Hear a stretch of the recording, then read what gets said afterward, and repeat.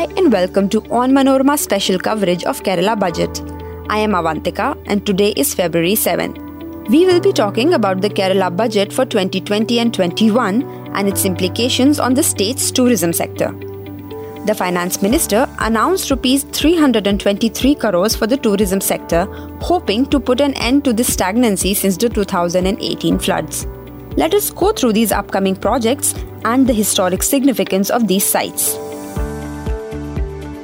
Tatvamasi Pilgrim Tourism Project has been announced without revealing any details on it.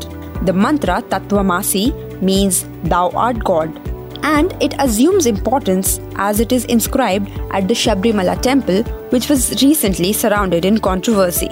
Placing further importance on pilgrim tourism, the Finance Minister has also allocated 5 crore rupees for the revival of temples in the state.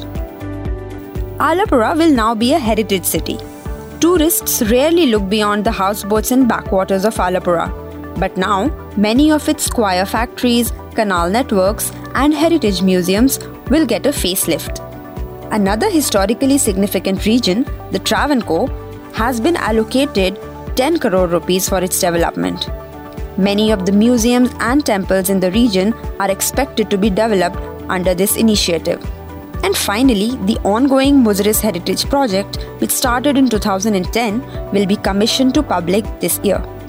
Thank you for listening.